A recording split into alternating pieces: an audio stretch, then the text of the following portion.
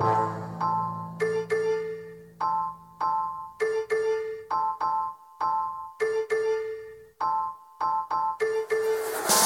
I'm Dani Stover, and this is Today in TO, a podcast that takes a look at the biggest stories in the city and connects the dots on what's going on. And as usual, a few are ruining it for the rest of the dots. On today's episode, in case you missed it, trustees with the York Catholic District School Board voted against flying the Pride flag in June. Who do they think they're protecting? And is it finally time to defund the Catholic school system in Ontario? I say, yes, God. Also, Pride Toronto is getting money from the federal government to beef up security. You'll get the details on that.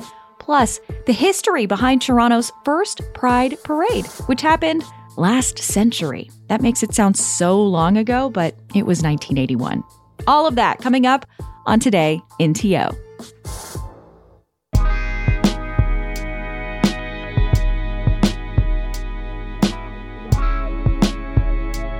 Hey, happy Pride.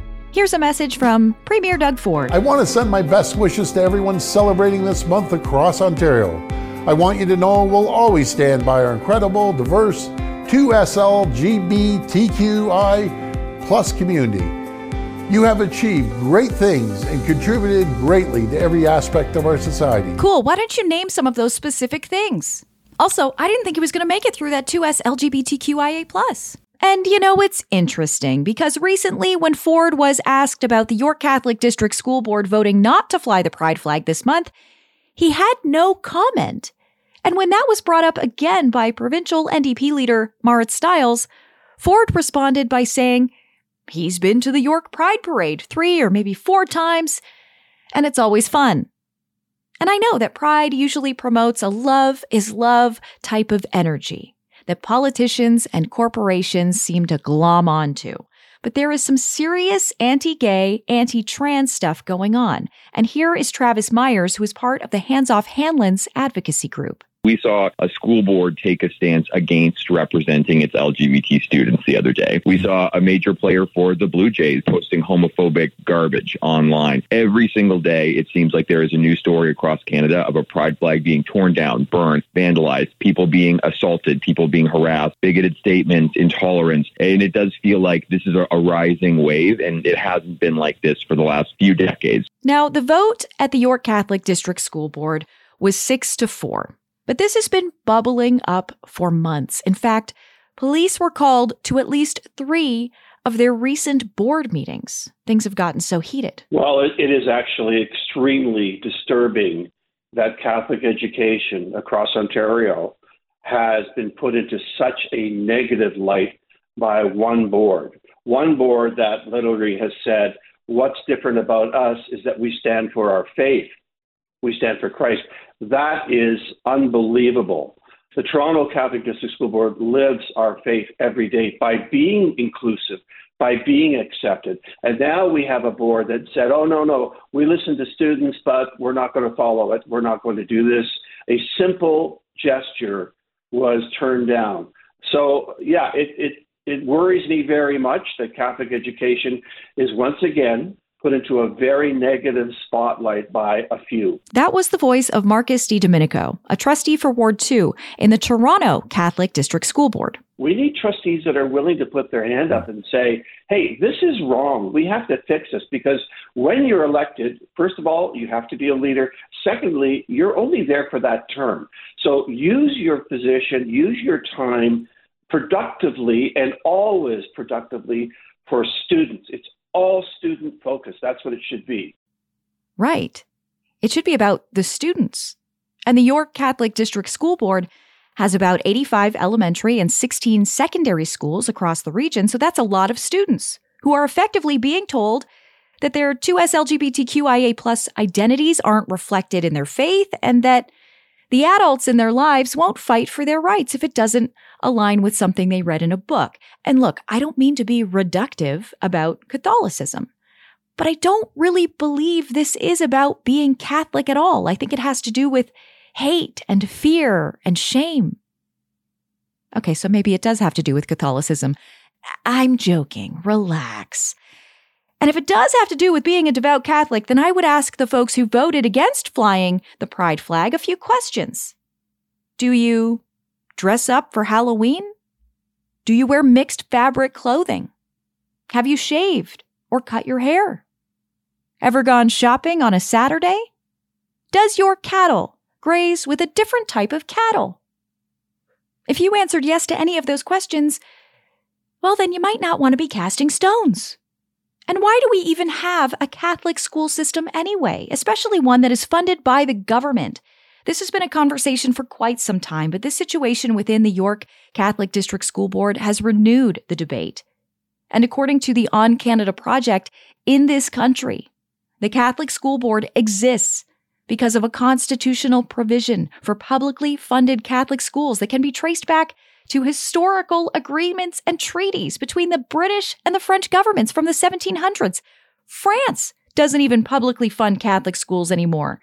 In Nova Scotia, for example, faith-based Catholic schools are privately run.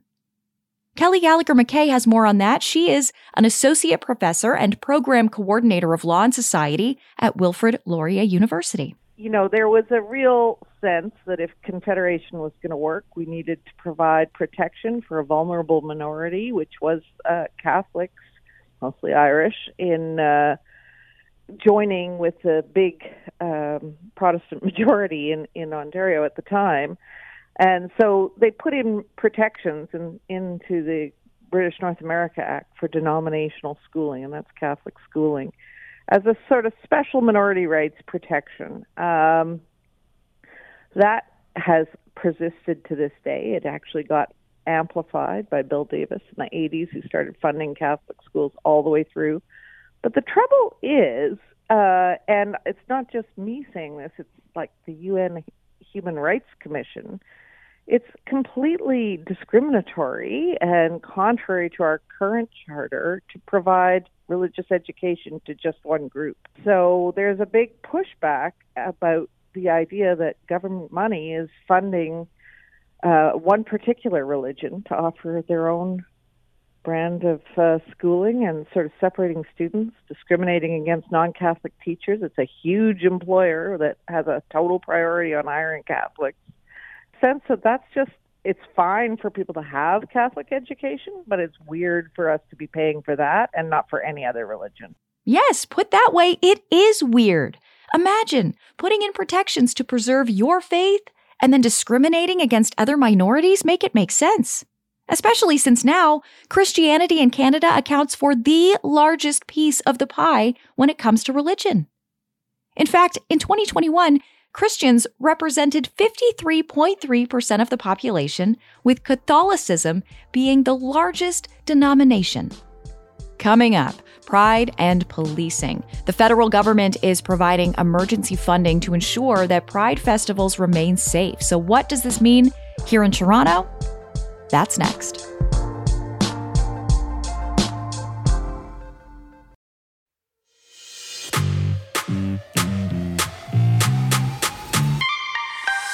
Did you know that Toronto's annual Pride Festival is the largest Pride event in Canada?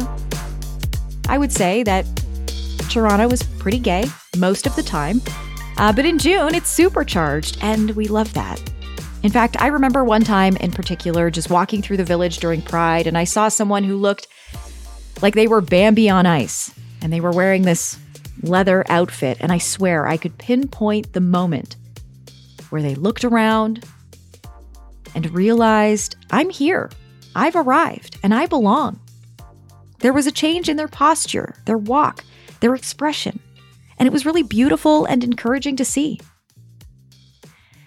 But there's this rising wave of hate, and it has led to the federal government providing $1.5 million in emergency funding to ensure Pride festivals across the country remain safe.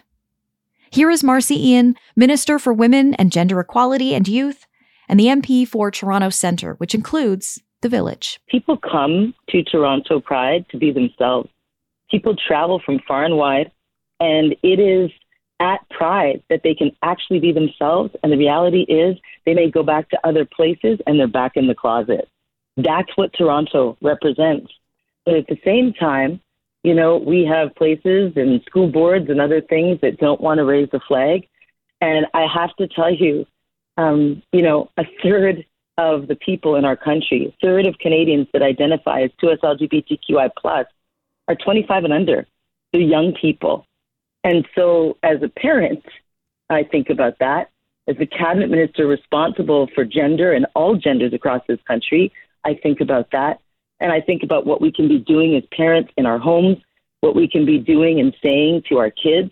Young people tell me, listen, that pride flag is just a gesture that says, we see you, I see you, you're safe here.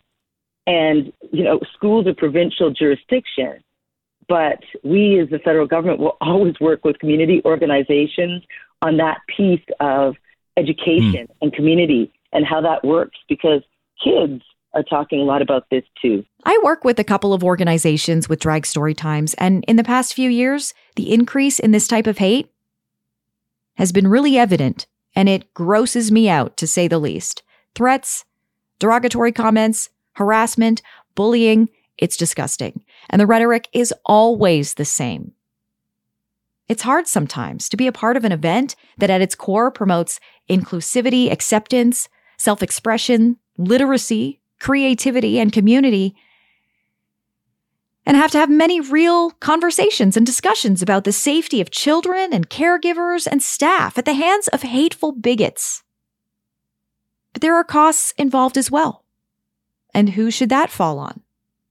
Fierté Pride Canada, in conjunction with other orgs across the country, including Sherwin Modeste, the executive director of Pride Toronto, put out an ask to the feds for help with rising security and insurance costs. Safety is on the minds of every Pride organization across this country, of course, including Toronto Pride and Sherwin Modeste team. So what we saw was Fierté Canada Pride. Sherwin was involved in that, Toronto Pride's head, and others come to us with an ask. And it was a $1.5 million ask. And this is outside of the funding we provide for Pride festivals across the country. This was specifically for safety. This was specifically to boost security. So what they did is they costed out a plan for 65 Pride organizations across the country. Fierté Canada Pride has the infrastructure to do this, and Toronto was one of them. And so from rural to urban, and remember, this is Pride season. So in Toronto, Pride happens, as you mentioned, at the end of June, but Pride season goes right through to September. And it starts a little bit before Toronto Pride does as well. We heard from Timmins yesterday and Julie, who's already had Pride festivities and for the first time had to hire security. So this was costed out by Fierté Canada Pride. They said, listen, we need $1.5 million to do this. And we stepped to it and said, absolutely. And that's what we announced yesterday. The funds are expected to support about 65 Pride festivals in Canada. And I mean, sure, this is a win, but it's because of a big loss. And it's complicated. There's been a tenuous relationship between the queer community and the police in Toronto for decades. In fact, in 1981, police raided 4 bathhouses in Toronto. 200 officers descended on the Barracks, the Club, Richmond Street Health Emporium, and Roman II Health and Recreation Spa. This was a coordinated effort called Operation SOAP, and it resulted in more than 300 people being charged. This proved to be a bit of a turning point for the community as a major protest took place the following day at Yonge and Wellesley. And later that year, Toronto saw its first official Pride parade. Producer Glenn Burgonier has more. Well, 2 things to add on to that, Dani. First off, Operation SOAP resulted in the arrest of about 306 men, and at the time was the second largest mass arrest in Canadian history. This was topped only by the arrest of the individuals who were involved in the FLQ crisis back in 1971, which resulted in 497 arrests. But back to Pride. The second point I wanted to make is the police not only arrested these men who were in these bathhouses, but also paraded them out into the streets, mainly just wearing bathrobes, and published their identities in newspapers, in turn ruining their public lives simply due to ingrained homophobia. And so in the wake of all this, an activist group was formed called GLARE, which stands for Gays and Lesbians Against the Right Everywhere, and they held a major demonstration at Yonge and Wellesley with hundreds of supporters coming out, with even future mayor of Toronto, Barbara Hall, as part of the legal defense team for many of these individuals. Now, this was a major watershed moment for the LGBTQ2S+ community, which led to the reformation of a day that briefly existed in the 1970s known as the annual Gay Pride Picnic. But organizers wanted something larger, something more centered in the city, and was more than simply a fundraiser on Hanlan's Point. So instead, the first annual Toronto Lesbian and Gay Pride Parade was celebrated on June 28th in 1981 and was also incorporated into an official day of celebration in Toronto. The day was celebrated with over 1,500 attendees and was billed to be a, quote, afternoon of fun and frolic. And in 1984, the once municipal holiday was able to expand nationwide, and for the very first time, which would become in the future a much anticipated event, Church Street was closed so people can literally get out there and go dancing in the streets. And each year, that event only steadily gained more support and traction until the very first Pride Committee was formed in 1986 amidst the AIDS epidemic. And from then on, each year the Pride Committee and Grand Marshals would decide what each year's theme would be and pushed for even greater protections and rights for the entire LGBTQ2S+ community. And now, Toronto Pride is one of the largest gay pride parades in the entire world, bringing tens, if not hundreds of thousands of people from all over to celebrate love, inclusion, and tolerance, and honestly, in my opinion, one of the most fun street parties and parades the city has to offer all year round.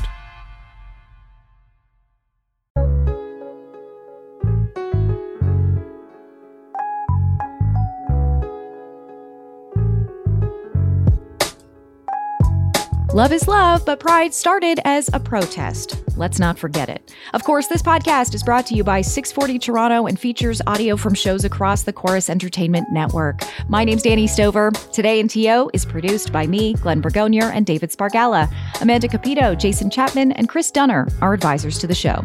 We'll be back with a brand new episode next week, and we are inching closer and closer to the end of the Toronto by-election, so you'd better believe we'll touch on some of the candidates who are making the biggest impact so far. Don't go ghosting me. Till then, stay safe and sexy. Bye-bye.